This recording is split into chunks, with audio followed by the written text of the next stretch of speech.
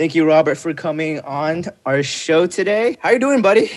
I'm good. Thank you guys so much for having me. I really appreciate this opportunity to, talk, chat, share our experiences, and hopefully, everyone that's listening and watching can learn something today. Amazing. So I know earlier, I think yesterday, you had an episode on your, what is it called? I don't want to go. Area of electronic. Oh, Yes, that's the way he says it all the time too. He said it a little much better than I did. Yeah. Yes, for Area of Electronics, where did this idea come from? All right. So, a quick rundown with AOE for short. Area Electronic is something that I run now with my partner and colleague Aries, also known as Axie Music or Axie. And she originally was involved with a platform called Tractivist, which is a Filipino American guy named Richie, he's like a Swiss Army knife of everything when it comes to Asian American awareness, music, events, history. And he's been archiving and collecting basically a collection of stories and everything about Asian America. And they had a show on Dash Radio, which is the platform that AOE's on originally. And I didn't know him at the time. And I was still talking to Aries as friends. And through this process, I got exposed to Tractivist, and I eventually became part of their team. And so, at that time, which was a couple of years ago, they focused primarily on, hip hop, R&B. And I brought the dance music element because I've been a passionate raver and I love dance music for a long time. And, I just kind of was very interested in Asian American awareness. I don't think I was as informed and passionate or educated as I am now. So before I was okay, it's cool. But, as I volunteered more, they did events in public and, they kind of Toki Monster and Far East Movement, those guys who've been kind of pushing that way for a long time. They're associated and ran many events for them out here in LA. And so what kind of events did you guys host? Was it more volunteering kind of things or food stuff for say homeless people, or is it just kind of specifically targeting maybe the Asian community? Definitely music. So music. Gotcha. I was activist, at that time. I mean, still now it's all about music. And that's where I got connected with Richie, which is Tractivist. And through that, I was on the team for just a short period of time. And I think through that experience, they knew that we were bringing a lot of dance music, and then over time it was getting too hard to kind of balance both the hip hop and then dance music because the demographics are kind of different. Some people might not necessarily like EDM, but they like hip hop and vice versa. So through this, basically he asked me, and I was like, "Oh, are you two, me and Aries, interested in creating a show?" And that's where I was like, yo, this is something I've always wanted to do. And I've always shared music back in high school and growing up as a youth. I was the guy that burned CDs or make people mixes and stuff. Did you make a mix for your girlfriend back in the day on a CD? I did. Yeah, I could feel that you did that. Yeah, I could feel it. Valentine's Day or some, it's hey, these tracks remind you of us or you, and show I got good taste or something like that.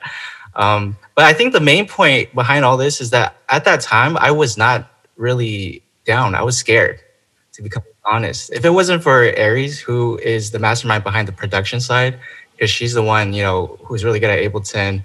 I'm the one that's digging mostly. I do the curation and the research on the interviews for the artists and stuff. So she told Richie, Tractivist, that we're down, or I'm down to host. So she was giving you the permission of you, no, me and Robert are going to do this. We're going to do it. Yeah. And so that's how it happened. Yeah, she basically just was Robert says, yes, he's down to do this. When in reality, I was very hesitant and I didn't even really get a chance to really express my, I guess, hesitation. But she knew that it was what I wanted to do. I'm the kind of person, I guess, if thrown into a fire, I kind of react better that way. Because if I sit back and think about it too much, who knows? I probably wouldn't be doing it right now. Were you like growing up? Were you always like that? Like kind of stood back a little bit until like maybe someone kind of gave you that little push, like, hey, like maybe you should do it, or like just like, hey, here, put you in that Yeah, fire, I'm gonna and that be. kind of just. Mhm. Yeah, honestly, a lot of people are surprised when I say this, but I'm actually a pretty shy person. Like despite how I may be talking right now and whatnot, and I've definitely like opened up a lot more over the years growing up, and just kind of like giving less fucks. Yeah, Yeah. Nice. less shits about Nice. things. Yeah, I feel like as we get older, we just kind of stop caring about what other people think. Mhm. And as you have grown as a person, right? What helped you grow? Like, what's the biggest thing that helped you grow? Like, has like AOE helped you grow? Like, was it music, being a piano? Like you mentioned, you were a piano teacher at Yeah, one time. Like, what helped you grow the most? I think one of the best advice I got growing up, or even now, like with friends and stuff, is just that staying uncomfortable. You know, I think every uncomfortable moment in my life, despite how it felt at that point in time, when you look back, every game changing moment in my life was something very uncomfortable. And that's something I'm trying to embrace more as I keep pushing forward. Is that like, I now strongly believe that the success of someone is largely dependent on how many uncomfortable conversations you're willing to have. So that includes like uncomfortability with your family, like with like your partner, with your friends, like being able to like say something that kind of gives you like a pit in your stomach, right? Like, is there a conversation or like a moment that has stuck out to you the most, like the last year? Because we're in such a special time now, right? I think even with AOE, music is not something coming from my Asian background. Parents don't usually support simply because there's a lot of like instability that's usually tied with being in the creative field, whether it's like music, art, movies, entertainment. You never really know, right?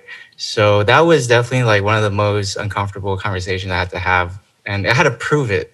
You can you can talk all the talk, but it was until like the show aired and I showed them, hey, this is legit.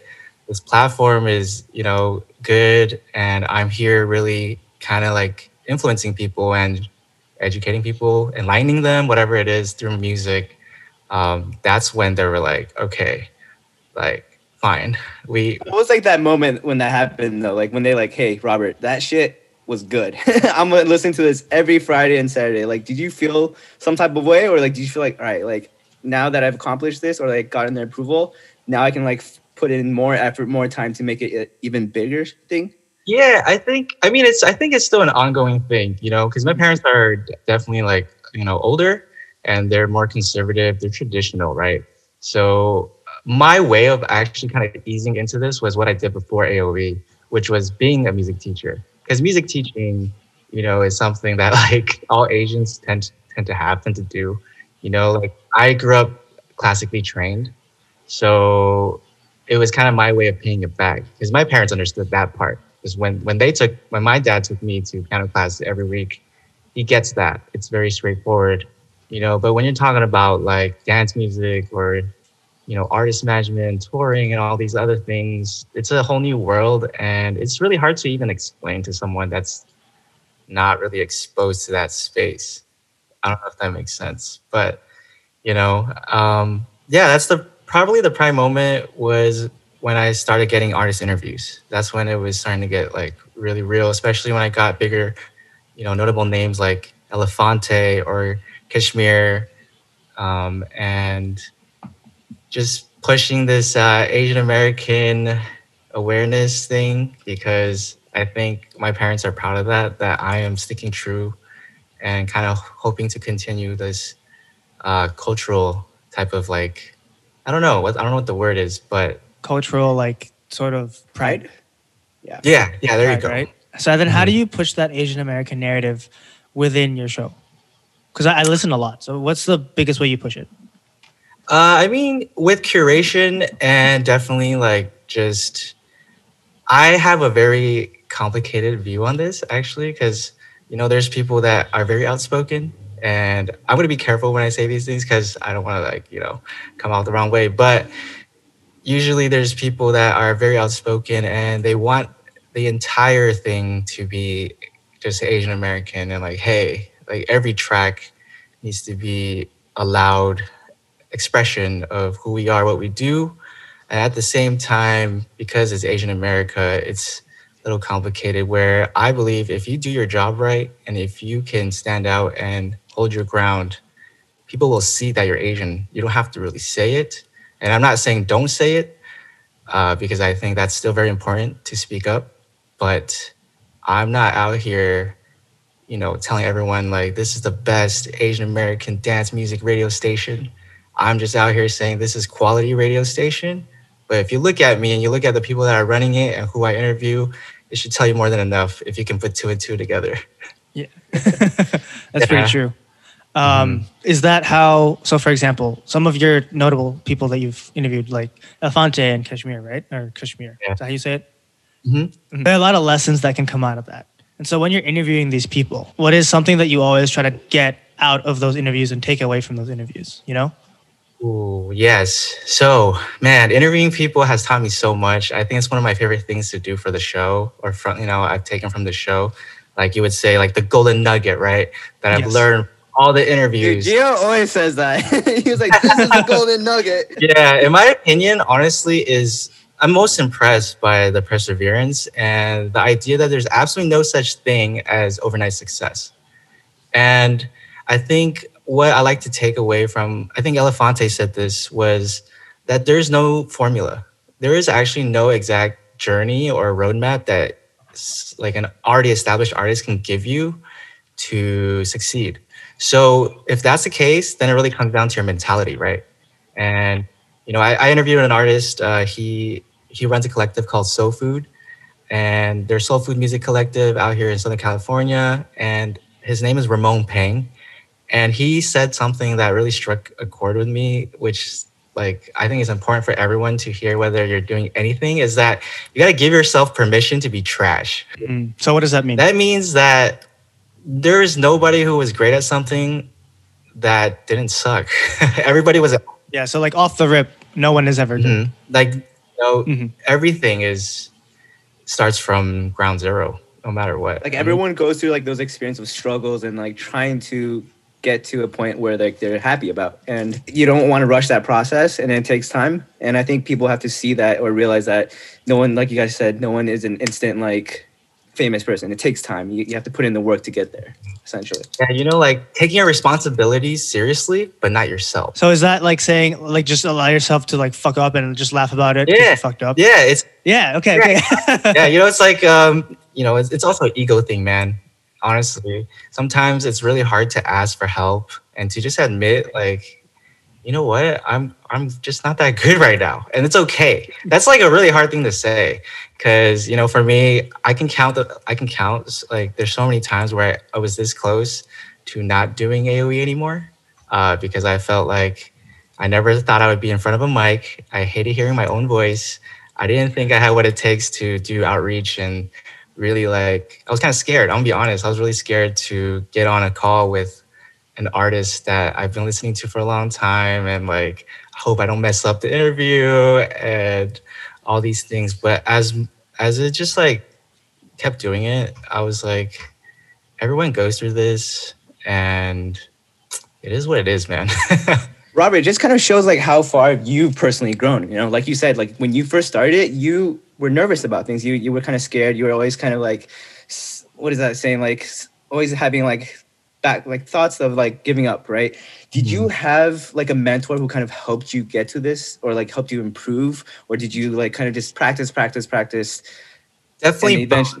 Both. Definitely both, man. I think it's really important to surround yourself with the right people. I think Gio, and I have talked about this before off the record, is that, maybe before I wasn't as surrounded by creatives or like, hustlers, people who really just kept going, because, you can choose what kind of lifestyle you want, right? You can be comfortable, take the quote unquote easy way or the stable way out, and,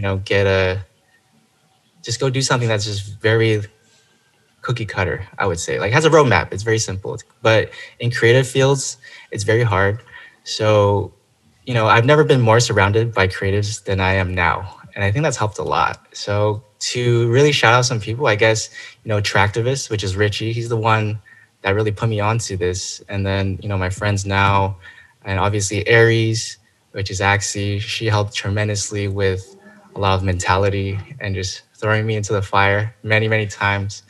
Um, and you guys having me even just talk about this is like it's like therapy right now. Thank you. Welcome to the couch, man. We're all virtual. We're on the virtual couch right now. Don't worry. So you mentioned that like you had to surround yourself with a certain type of person, a type of people, right? How did you start doing that? So what was the before and now what's the after? Before I was in the suburbs. So I originally am from, it's called the Inland Empire. It's Chino Hills. It's 909. It's very relaxing, it's chill. It's family oriented. You're usually there for, if you have a family, there's great schools there, farmland, animals, parks. Dude, I can totally relate to you because I grew up in Irvine, which is very, very similar to Chino Hills. Like, Yeah. all you really do is it's a bubble. I told Jill this all the time. Like, Irvine is literally a bubble. Like, you don't have to leave. You literally have everything. Like, school's great there. It's farmland, space, or it used to be farmland. Now it's a little bit more like gentrified and everything. But I totally agree with you, man. Like, it's just like that family vibe. And sometimes it gets, I don't know if you agree with me, but sometimes it gets very, very slow. And that's kind of partially why I personally left and came to like eventually New York City. That's why a lot of people leave. Yeah. And it really just depends on what you want. I know plenty of friends that never left and they started a family and they're on their second kid and they're really happy. And Yep. I can't take that away from them, right? But if you're trying to do something like entertainment or something that really just needs to put you in the city. That's why when I first came out to LA, it was actually like a culture shock, and which can probably lead into, how like I really value East Coast people or just city people. I think even just, between city and the suburbs, it's such a different type of vibe. I had to adjust. I had to think quicker and just hustle. Really, like it teaches you to, I guess the benefit from coming from that kind of place is that we know how to relax, I guess. We know how to chill and just like take it down a notch. We're like people like when so I work in New York City and people are like, dude, you have that chill vibe from you. I'm like, yeah, I came from California. It's just like where we grew up in. We're just like, yeah, we don't take things too seriously. And I think that's the main like huge difference between New York City and like, say like the suburbs. New York City, like people are like just very like upfront about things, while like, the suburbs, people just like look at you if something happens, don't really say much, just keep. Yeah. So that's, for me, I think just coming from a slower paced background, I'm learning to balance both right now, and definitely trying to just keep it moving, with everyone around me being like, it's very inspirational, man. Like being in the city, I used to just come out here only on the weekends. It was like a thing you do on a Saturday or Sunday. Like, hey, I'm going to spend a day out here in Little Tokyo or downtown LA and just experience. It's like tourism, But now that I live out here, it's like a dream.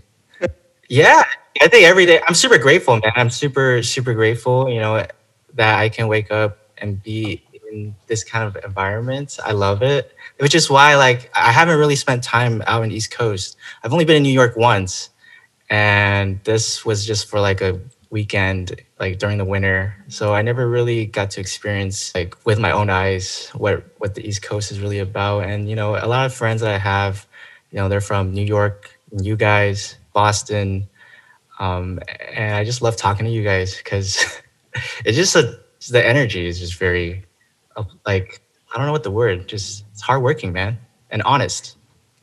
I know you mentioned how like it was kind of like a cultural shock, right? Did it take time for you to kind of eventually get used to it, or was it just kind of like, oh, I can see myself in this lifestyle, and then just kind of instantly like, your mentality kind of just switched to that, going, grinding, just because you're surrounding yourself with so many creatives, just because they're just trying to create so many different kind of things, and you're just like, oh, you're in shock and awe to it, Yeah, definitely not instant, man. I would say I thought I was switched. I thought I was pushing. In reality, it wasn't. That wasn't even enough yet. You know what I'm saying? Was there times where like you wanted to go back to like Chino Hills? I thought so, and then I went back and I realized, nah, I'm good.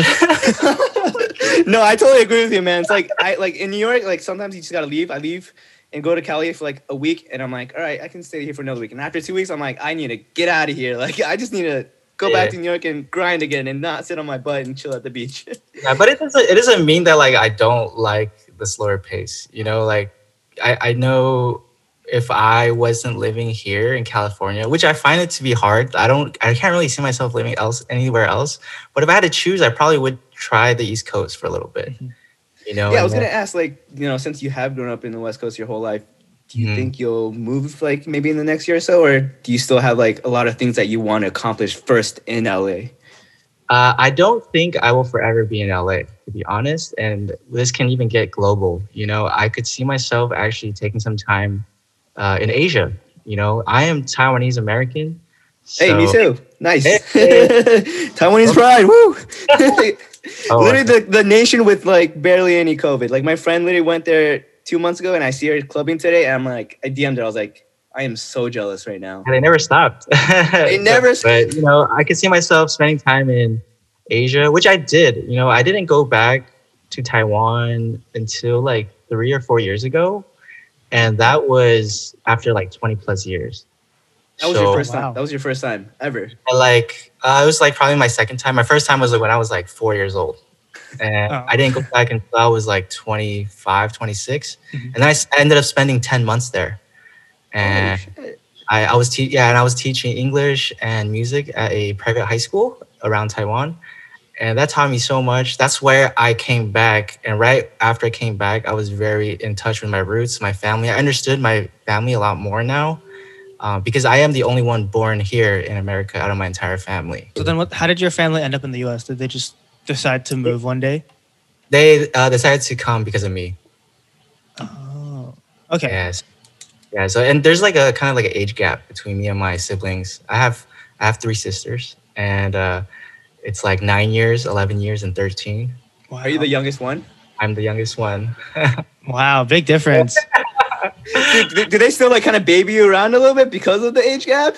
You get like three moms and then your real mom. Your mom and then your real mom. That's crazy. But I'm super blessed. They were nice. Like they were really nice sisters. They could have Uh-huh. easily, like kind of more, pick on me and stuff. But our family unit is very positive. I come from, like, they're very Christian, and so there's a lot of love, a lot of plur.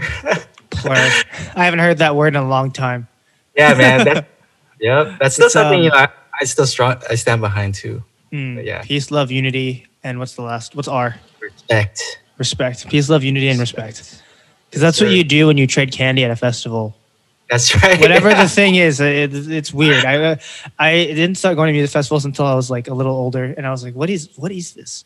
Because I love Yeah, Okay, man. music. you can do it next time when we go to EDC Vegas. No, I got Yeah, you, man. I'll make you custom ones. I'm I'll all take about that it. any day, man. What were we talking about? Oh yeah. So when it came to how you're talking about how you taught music and you taught kids piano and you were in Taiwan, right? Mhm. So then how did you end up going to Taiwan, and like how did you just decide one day to go to Taiwan? Like how did that happen? Yeah, I did. And it was very kind of like spontaneous, actually. I think it was I was hitting an age where I was kind of having like an identity crisis. To be honest, I didn't really know, like, I just never understood why sometimes my family or my parents wouldn't get me and then and vice versa. And I think I came to a point where it's like, okay, I need to go back. Given that, like, now that I have a more mature brain, I'm older, I can go back and fully like soak it in like a sponge and understand where I come from. And I think that's so important. And that's going to this Taiwan thing is actually right before I came back and got in touch with Tractivists. So it was like that's the sequence of events was that I went back for 10 months and I got so like engulfed in the work culture there. Asia work culture is so like hard in the paint. Wait, can you describe it a little bit? Because I What never is- worked in no. Taiwan Yeah. before. I've worked in the Philippines before, but I don't know if it's different in like East Asia, right? Yeah, I mean, every morning you had to be at the school at like 7 a.m. So I wake up at like 6 something, get ready, get there at 7. I don't even know when class start, like 7:30 or 8. And you go all the way until like 5 p.m. And that's me, that's my schedule. And that's every day, 5, 6 days a week. Sometimes they have weekend school. But for the students, right, they have night class. It's like tutoring. And they do that from like, they probably have like 1 hour of dinner and then they resume at like 7 p.m. and they do it until 10 p.m. So every So day. Robert, was Yeah. this like was this like a private music school that you taught at? It was a private high school. High school. Okay. Yeah, yes. And I was just part of the like language and music department. So then, how did you find the job? Like, did you apply online? It was a family friend. So I had like a family friend who was already a teacher at the school. And then and I didn't expect to spend 10 months in Taiwan. I went back hoping to just spend a month. And then this opportunity came up. And I was like, okay. And I ended up just kind of like spontaneously biting the bullet. And I spent 10 months there. And, outside of teaching, I also was like really having fun, I guess, and also exploring the nightlife over there because, Were you able to go to Luxy? yeah, oh my gosh. Luxy, Yes, man.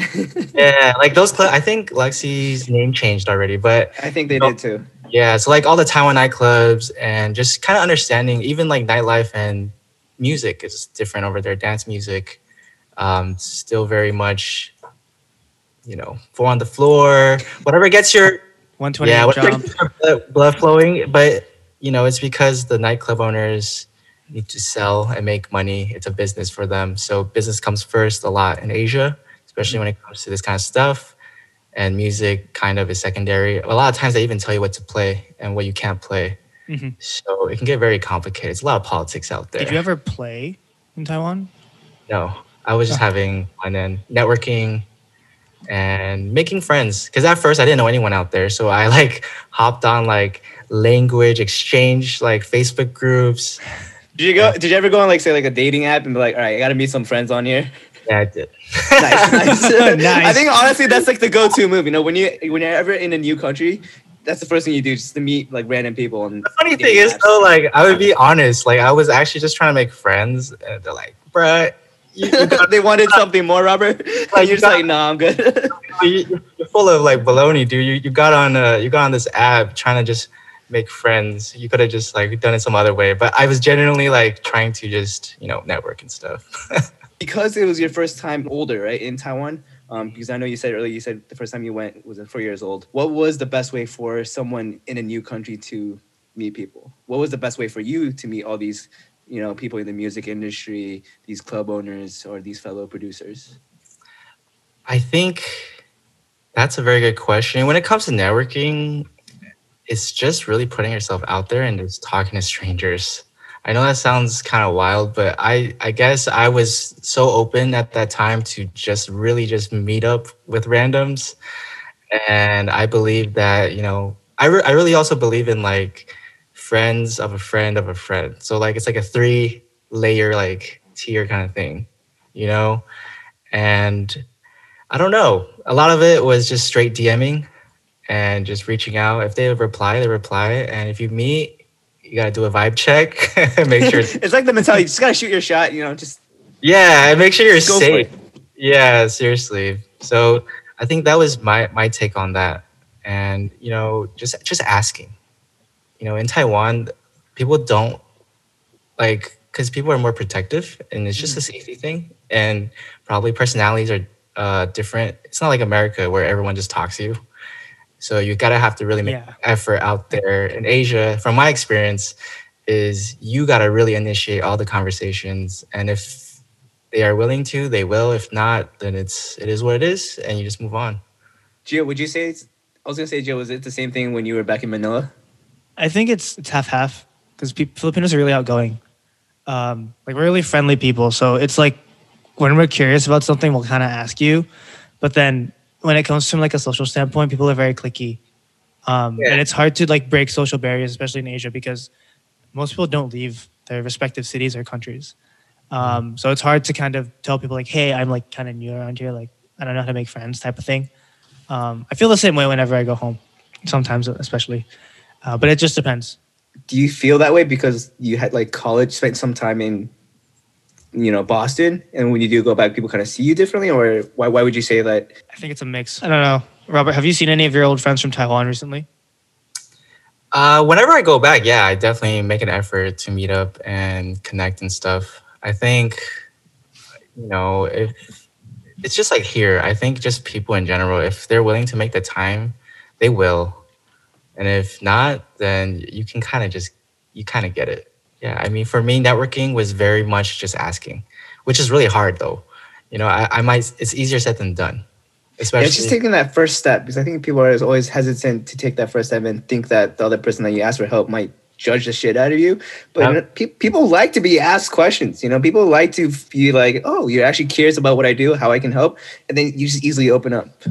Yeah, and that this also applies a lot with like AOE. Right now, I still get really nervous reaching out. Even if it's through emails and stuff, man. And it doesn't matter my track record or who I've already interviewed. Every time it's a new person, you never know, and it's something I'm still constantly working on. Like just control like your action, and then just forget about the emotion part. So, What's like your go-to line when you do reach out to a specific person? I think what's really important is knowing what value you bring to the table. So whenever you reach out to anybody, you kind of, obviously ask them about themselves. You want to be personal, right? You want to kind of be friends too. Yeah, it's business, it's work, but at the same time, it's so much easier in a way to do things with people you kind of know just more personally. I'm sure with between you two, right? If you two weren't like really good friends, this podcast vibe probably be a lot different. And the Oh way yeah, you guys no, are. we wouldn't be able to talk to each other. We'd be like, I don't know what to say right now, like half the Yeah, time. it would just be a little more tense, and that's obviously something like it still happens, and not every person I reach out to is going to be like happy to talk to me or vibe the same, Mhm. and that's happened and it's okay. But it's just about like if we have a common goal, common interest, then just focus on that. Yeah. If the people don't click, then just focus on the goal here. Because I've been watching a lot of Hell's Kitchen and Master Chef. And like I've just been learning a lot about like teamwork through watching that kind of show. And it's like, yeah, they probably hate each other, but dude, you're trying to serve, the top level food. It's similar goal. Same thing with teams. Mhm. And AOE, I'm not always on the same page with Aries when we run our show sometimes. We have our different opinions on how we should curate or move forward, but at the end of the day, it's like teamwork stuff. Agreed. And so whenever you're thinking about like who to reach out to next, how do you even find these people? Do you just go on their SoundCloud and find their email and send them a cold email like a good salesman? Like, what even do you say is like your opening lines? Like, I run this radio show on Dash Dance X. My Yeah. name's Robert Shaw. Like, what do you say? Yeah, I mean, the definitely like in the beginning stages when we first started, I was so hesitant, and I got plenty of like non-replies, been ghosted plenty, and it's like understandable because it's like, okay, like who are you? What are you doing? All this stuff, but then that's why I said perseverance is very important. You gotta just keep throwing darts, man, and hopefully, fingers crossed, one of them will stick, which is what happened. And the first interview I really had was like an artist called Two Tone Disco. He is active out here, like very very like active in the tech space with VR. He runs a lot of VR dance music events, and he was a DJ at Anime Expo. So like it was through that, like, because I'm a passionate like anime gamer nerd, all of the above. Nice. So I think that helped with him saying yes, because it was like, okay, we both are kind of like in the same interest space. And through that, like I got one and I was like, yes, we got one. But, you know, like there's hope, right? And even that took a while, that took like many months to even like get him to come through and do the whole thing. I was very new to the flow of how we run this stuff. And it was a lot of trial and error. And then just over time, being resourceful, being very resourceful. You'd be surprised, but I literally got all my reach out and connect all simply through the power of the internet. Hey, technology at its best. Yeah, seriously, it's all up there somewhere. Like if you really want to find someone's email or a contact, work smart, but on top of that, obviously work hard, right? But definitely work smart. That's also another piece of advice that I got, all the way back in high school from like my music teacher. He's like working very smart, finding the contacts, making Excel sheets, get organized. Like, I don't know. I just do a lot of things that I don't like doing before, but I realize how crucial it is to have like organization and flow and just being resourceful, man. You gotta ask. I hate asking, but I keep asking. Sometimes, yeah, sometimes you just gotta ask. You just be like, "Hey, I feel like X, Y, Z," Yeah, right? And that begs the question, like, do you have to balance AOE with any other like responsibilities in your life too? yeah, Because I feel like it might be like a lot on your plate, and you sometimes you get overwhelmed, and also how do you deal with that? yeah. I think it's very important to also take a day where you don't do what you do all the other days. It's kind of like a mental reset.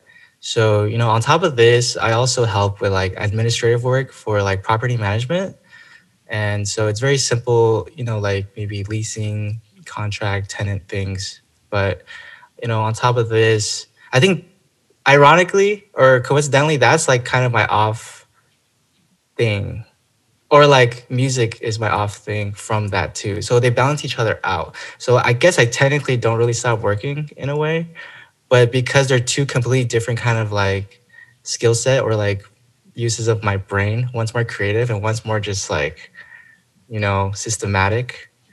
That's how I balance it. Obviously, try to take a day off, some or like even like half a day off, or at night. Just I listen to music every day, right? So especially dance music.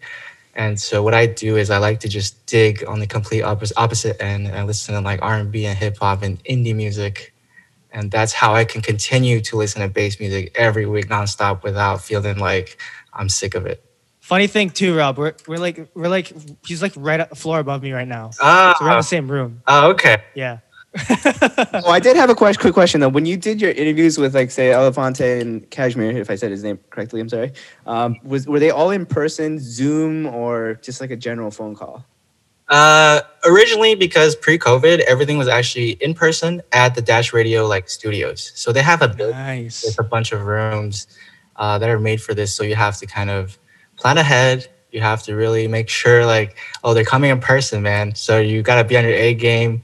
They show up on time. You got to get there early. You got to make sure all the equipment's good to go, and then you record it live, or you record it and then you take it back home and we fix it up.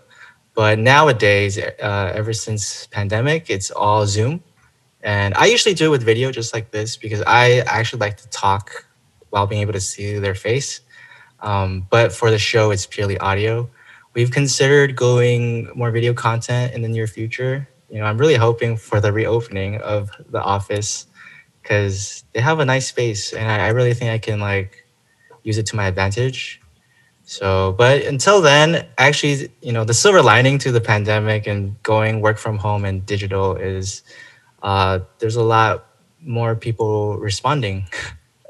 Because Nice. people are slowed down. People aren't really touring. They're kind of at a standstill, I guess, so to speak. Just Mhm. working on music. So now, once everything returns, get ready for so much amazing new music because I just know it's gonna be like a renaissance, man.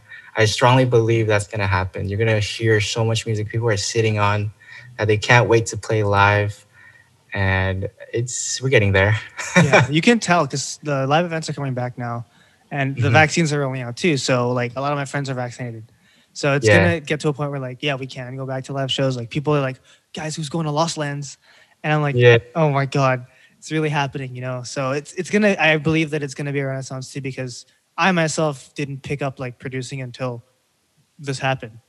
I never thought that I Oh, would make a song. that's So amazing! Congratulations. Yeah, yeah, yeah, picking up new hobbies is also very important. I think one pandemic skill that I picked up was like skateboarding. yeah. Oh Nice. shoot, I nice. spent like a few months. I mean, obviously, I'm not active right now, but that was something I did spend like a good couple months like with Aries. We would like we got a couple boards, to get outside too. That was also our way to kind of like get some sun, or get some fresh air, man, after being indoors every day all day. So you mentioned like you picked up skateboard during the pandemic. Have you learned anything new about yourself during the entire pandemic? Yeah, I've learned that I'm pretty introverted. Like an I introvert, extrovert, or extroverted, introvert, or just straight up, I'm an introverted. I'm probably the most extroverted introvert that that I believe I am. Cause yeah, I think I'm or That's a good question, man. I am the most introverted extrovert, actually, because I actually really thrive off the energy of people. I don't get tired, but I am not like super out there. I'm actually very low key. Maybe it's like an astrological thing. I don't know if you guys like follow horoscopes or anything, but Yeah. I'm a big Scorpio here. Hmm. So like tend to be really private, mysterious, and such. So Yeah, I'm a you know, Pisces. I don't know what Johnson is. What are you? wow, Libra. I'm a Libra. nice. Yeah, we're all different. Yeah, I'm for some reason always surrounded by Pisces. I think it's like a Scorpio thing, man. What? Is it actually? I don't know. Yeah, I heard it's a You good. just attract them. Yeah, I heard it's like good compatibility in terms of friends and stuff. And like, I literally can name like 10 Pisces around me right now. It's ridiculous. Wow. Yeah, the majority of my friends are all like in that water signs, man. Let's go. Water Water sign. sign. I thought I wanted to be fire so bad, but it doesn't work out the way you want it to. Oh my god. But yeah, dude. So when it comes to your life outside of your job as an administrator, right? Mhm. How do people usually react when you tell them like, yeah, I do this like radio station. I like was a piano teacher. Like I'm classically trained. Like all that stuff. Do you think it like helped you in your life to this point? Yeah, I think the experiences that I pick up from because they're all so different. You know, when you do music education and then you go into like broadcast media, which is like radio, and then now I'm kind of like in between, you know, handling a lot of press because of radio, like press and PR type work. And before all this, like my interest was like psychology. I wanted to actually get into like social work and counseling, like therapy, you know, and so like science was also a huge part of my life. And I think in a way you are still kind of incorporating those, interests like therapy, yeah, like your radio show, like music is therapy. Like I was listening to it earlier before our show today, and it was just very soothing. And I was listening to your conversation with Cashmere and Elefante, and just listening to that, not set, but like that interview, just is very calming. While we yeah. were editing our video for our new episode, it's Yeah. just soothing in itself. It's like therapy in itself. How do people react? I think people think it's really cool. You know, it's like interesting is a good word. Is this something they would want to do? Would they be like, oh, I wish I was doing that? Probably not. I don't know. I was Because telling Gio, I was like, I love the concept. Like you like incorporate the person you're interviewing, like their music, and then in between you can ask them a question, and it allows the listeners to get really to understand where they're coming, where these producers are coming from, not only like music wise, but also just their personal background, and it allows you to just get a full idea, full circle of who you're, in listening to. yeah, and yeah, so like back to like Kashmir, right? What he said, one of the best things he ever told like me in the interview was that finding what your strengths are really, and for a lack of a better word, exploit it to your advantage. Really, like, you know, because every person's different, right? If you're just a really techie guy, then just do that and do it really well. But if you're like really social and you're just really good at networking, but not so much on like the techie stuff, just go network. And then everyone will find their way to where they want to get to if you just find out what your strengths are. It's very important because I see people that, you know, might think you have to be techie, but they're not. And you force that on someone or they force themselves to do it, it's not going to work out, you know? So like, I'm still trying to figure out what my strengths are. I think my strength might be that I am patient and I can listen to you. I can really like listen to someone talk for a long time. Which is why you're good at what you do for AOE, because you're just kind of like, here's a question. Let's see what you can say back to me. And then you kind of it's like a feedback loop. You're good at making that feedback loop for the person that you're interviewing, right? And Yeah. that just kind of helps you with the show and like how to do that too. And in terms of music, did you like take any like classes or anything like that to like help you like pursue that? Yeah, actually in 2015, I went to a music production school called Icon Collective, which is pretty well known out here. It's in Burbank, which is like where all the studios are. It's a place where they focus on, you know, music production. They teach you the whole 9 yards. And, you know, they've birthed a lot of artists that you probably know today, like Slander, Jaws, Keizo, Yotron, you know, all those. And I actually was able to, you know, really witness them there before they really took off and are like headlining stages now. I think without that experience, I wouldn't have the grit and like the just like naive, blind faith that if you just keep pushing, it's gonna work out. Because coming from the suburbs, like I was saying earlier, you don't really see that kind of stuff. And I think being in a city and in a place of like, dreams, it's like you say it, but when you witness it with your own eyes, it's just like, all right, like there's no excuses. This is like legit. This is not like something people are just telling you as a cliche. So You kind of like pursued that musical dream when you were at Icon Collective, because I know you have to apply to get into Icon Collective, right? yeah, you do like a whole process with an interview, and nowadays you gotta like send them some samples of like your music, and it's kind of like audition in a way. They just really want they just really want to see you have the heart. You need to be like 110% in it to really be able to go through that program. You can't just be like, I want to try it out. And like, they don't want people like that. You need to like be all in or just wait until you're ready to be all in and then come. So that's why, how did I do it? Go ahead. So how did you figure out, like, when you joined, right? What was the whole program like? Can you just describe like what you had to do when you were there and all that stuff? Yeah. Yeah. So when I went there, I actually had like very minimal knowledge of Ableton.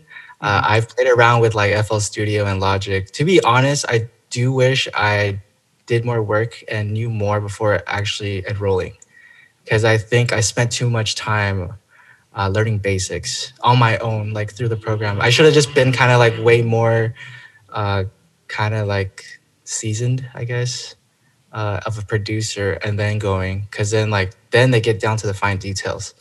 But like as I was there, I was learning like the basics, and I felt like it could have been a better approach at that time. But my heart was there though. I was really trying to be the next like Zed, Porter Robinson, or Matt Zoe. Those were like my 3 top like influences at the time. And they teach you everything from music studio, like mixing, mastering, songwriting, how to play the piano, like keyboard, how to read notes, and like how to write. So like things work in key. And they also teach you business, like, because as much as you want to just sit there and make music, it's not going to go anywhere if you don't have like a business plan. And it's the least favorite thing for a lot of artists, because they just want to make music. But the reality is, if you want to be successful and make money from that, you have to know, contracts and branding and all that stuff that tend to get into, like people are like, oh my God, it's like record label stuff. I don't want to deal with it, blah, blah, blah. But yeah, it's the truth. It's the dirty truth. So what would you say is like the biggest thing that you got out of that program? Or how long was that program too? It's about a year, I believe. I'm not sure how it is now. A lot has changed. They're expanding. They're actually opening, I believe, a business school portion that focuses on people that want to become like artist managers and do that side of the work, which I think is incredible, because now, maybe you don't want to do music production, which was something I discovered after going there. Was like my passion kind of changed. I realized I'm not the kind of guy that can sit in front of a computer 10 hours a day writing music. But I respect it. I probably know more than the average like music producer that doesn't produce. But yeah, I think it's biggest takeaway from that is really mentality. I know it sounds corny, man, but they teach you the power of now and like the art of flow, which is flow. I know flow. Yeah, that yeah, is so important. it's You should very. explain. You should explain. Yeah, what is the art of flow? You should explain. From what I remember, right? It's like the art of flow is like there is like this whole graph, and you have to stay within the graph of like, here's too easy, and then here's too hard. If it's too hard, you kind of like give up, because it's like, and you can't like get into a state of like, oh, this makes a lot of sense and everything's clicking. So you have to like be within like too easy and too hard. So once you hit like in between too easy and too hard, you're in a state of flow, which means like, hey, I can like, you kind of just, everything just starts clicking and the gears start grinding. I think that's what I know the state of flow is. Yeah, thank you for explaining, because I didn't know how to explain it. I was like, when I heard that, I was like, wait, what does that even mean? Please, either of you, explain it to me. Yeah, my take on it is, like kind of like being in the perfect state of, how's the word? Like no resistance. You're not forcing it. It's very like Taoist in a way. At So you're least, just like, so would you say yeah, you're just like in that mindset of everything that like you're coming to your mind and like whatever you're feeling at that instant, it just clicks and it's just like everything just comes out super super easy without you yeah. even really like putting too It much doesn't effort. have to, yeah, it doesn't have to click. It's more like you're accepting your current place in that point of time. With life, even like it's very spiritual. Like wherever you are, whether you're doing great or bad, if you can come to terms and accept that this is what it is right now, and you don't resist it. I think for my experience, because I used to be a very controlling person of every factor in my life. I used like it has to be like this, or otherwise my life's doomed. And then if things go off plan, I freak out. But then now I've learned to be more adaptable with just being like, okay, this didn't work out, but maybe that was supposed to happen. Sounds like If you, that- Johnson. So what do you mean? I don't know. You used to. It's like a lot of like, oh, I want everything to work the way I want it to work, but sometimes it doesn't go that way. Like you have a It's lot of true. times you have plans. Like most of the time, it will Yeah. never work that way. Yeah, Nope. You're like, I was gonna like eat lunch at this time. Probably not. Even something as simple as that doesn't work out the way you want it to, right? So it's all Yeah. about like that state of flow, right, within your life, where it's like, here's too hard, here's too easy. Just try and find that, like, because in between that is uncomfortable.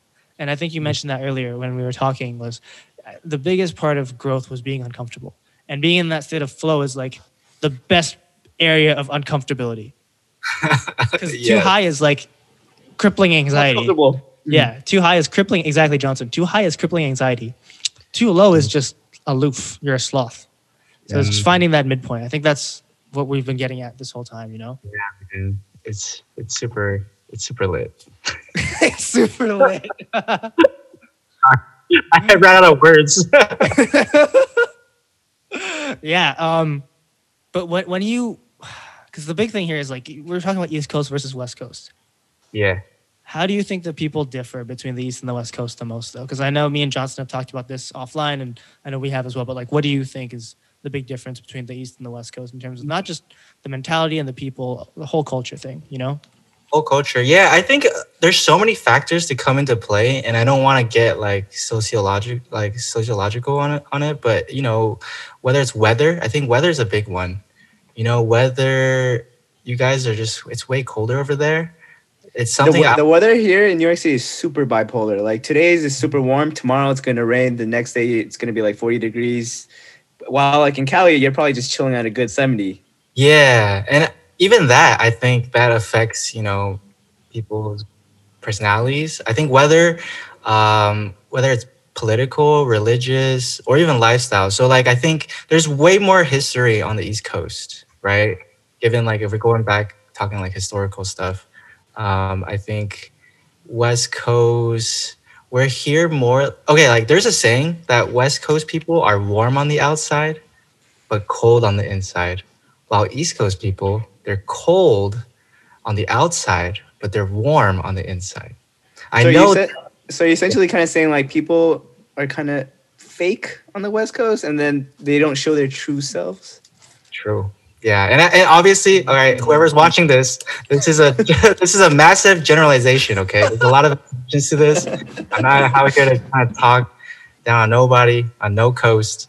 But like because LA, when you think of LA, you think entertainment capital, kind of, right? You think of movies, you think of things like that. Hollywood. So exactly, Hollywood. So I guess you see more people faking it until they make it out here, right? And I think I totally agree with you. I was telling the Gio offline, like New York City, people, if you walk, like people will literally tell you how they feel right to your face, and they don't give a shit. And like when you go back home, I was telling Gio too. It's like sometimes when I go home, people will just look at you and not say anything, but they want to say something. They're judging the shit out of you, but they're not going to say it because they're kind of like, all right, I'm not going to say it because it might come off as So like uncomfortable. my question is, why do people on the East Coast say it directly? Because it's out of love, right? I don't know if it's about love, but I think it's more of like I don't think it's about love. Like during the pandemic, like I was with one of my roommate who we were literally at a pizza store and they literally just said something in our face and we're like like I don't think that's love though. I think then it's more just like raw authenticity. Like it's just honest, right? It's just honest. I think Mm. West Coast, we're slightly more image conscious and superficial. I would say that. We have a lot of people that try to play rich here. Then maybe on the East Coast, there's like old money, new money. So you have like maybe rich people trying to play more like middle class. I don't know if I'm right. I could be wrong. I Yeah, never I really. don't know. Generalizations. Yeah, they're generalizations. Yeah, And I definitely here, I feel that. yeah, and here like we're more casual. We're not like in formal suits, even in workplace environments, right? East Coast, when I think of New York, I think of like Wall Street, I think of stocks, and business. That's why, and like so appearance is very important over there. Over here, man, you can't tell who is what. Some guy might look like he's just wearing like, chill He's wearing t- joggers and like Crocs and just walking around and like, dude, he's And- probably a billionaire. Exactly. Yeah. So I think even that's very different. And then if we talk about music, I thought about this question, and if it comes to like music, hip hop, right? Because I'm also a big fan of hip hop. When we're talking about music in the hip hop sense, East Coast is very lyrical. It's more gritty, it's more raw. There's like boom bap and stuff, right? And when you talk about like party music on the East Coast, it's about the ability to like MC a block party. That's what I think is what people think about East Coast rap. And then on the West Coast, we're more focused on song production, more about lyric rather than like lyrical content. It's more melodic. You got G funk, you got like synthesizers. It's all about having a good time no matter what you're doing, and it's the Wild West. So that's what I think is like also can just be expressed through music. You can even tell by music that it's different. And I don't know, that's my 2 cents on that. What's an example of two artists that you can juxtapose together that basically say like, here's East, here's West, here's the different sounds, just so that I can imagine it in my head, because I know you're describing certain types of music and sound, but I just don't know what artist would represent that. I mean, like Snoop Dogg is a very classic West Coast rapper, Mhm. And then I guess East Coast rapper. There's a lot, but let me see. People, okay, like maybe Nas or Jay Z. Nas. Jay Z versus Snoop Dogg. I know that's probably not really an ideal versus, but you can tell right there the styles are very different. You don't really see Jay Z or Nas or Big doing music that's as like fun. Yeah, no, Laid it's very back. hard. It's super hard. Like Notorious B.I.G.'s music is very hard, and then you compare that to Tupac actually, and Tupac has a lot more like it's a lot more melodic. Yeah, Like a lot of and the jingles. There's the jingle like California Love. That's a jingle, yeah. and then you think of like Notorious B.I.G. and I can't think of any jingles.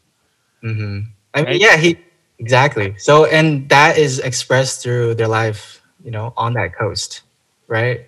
You can hear it. It's like because music usually is like an expression of yourself that like you can't put into words, right? That's why we make music is a way to express something that you can't really put into words. So when you listen to even just hip hop, I think is the best example because that's what I know most.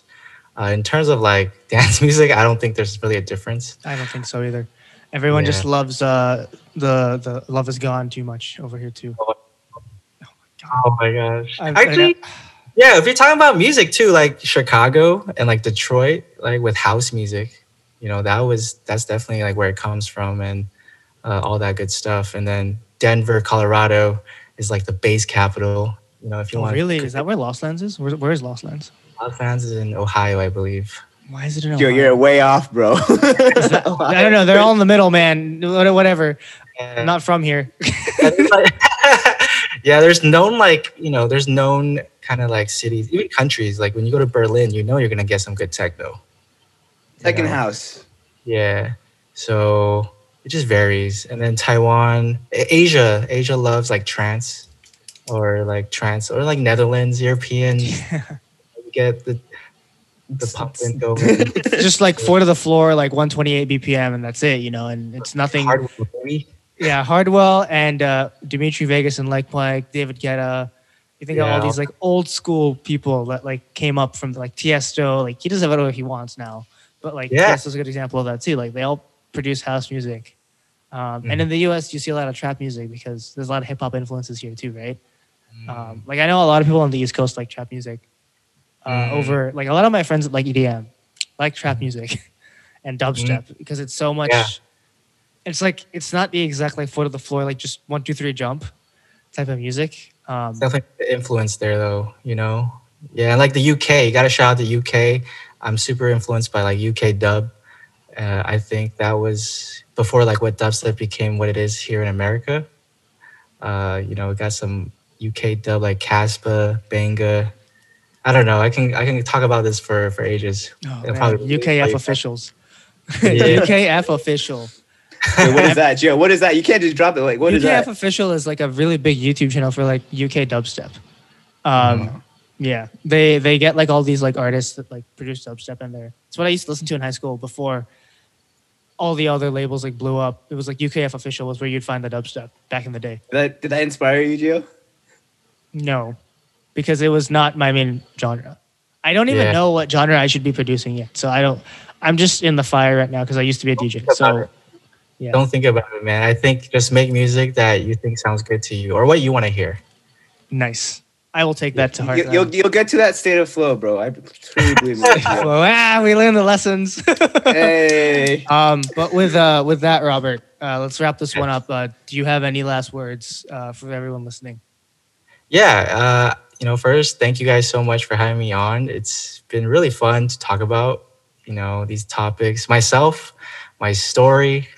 And last words, if you're listening right now, hang in there. I know the world is very interesting, man. And please look out for one another and just educate yourself and have a conversation. Let's get uncomfortable, have uncomfortable conversations. Let's practice, peace, love, unity, respect. Follow us. Follow, Gio and Johnson and the podcast. Follow Area of Electronic. We're here. We're Asians doing this thing. We're proud. Let's raise awareness and let's educate each other. Much love. And yeah, that's it. Thank you guys so much.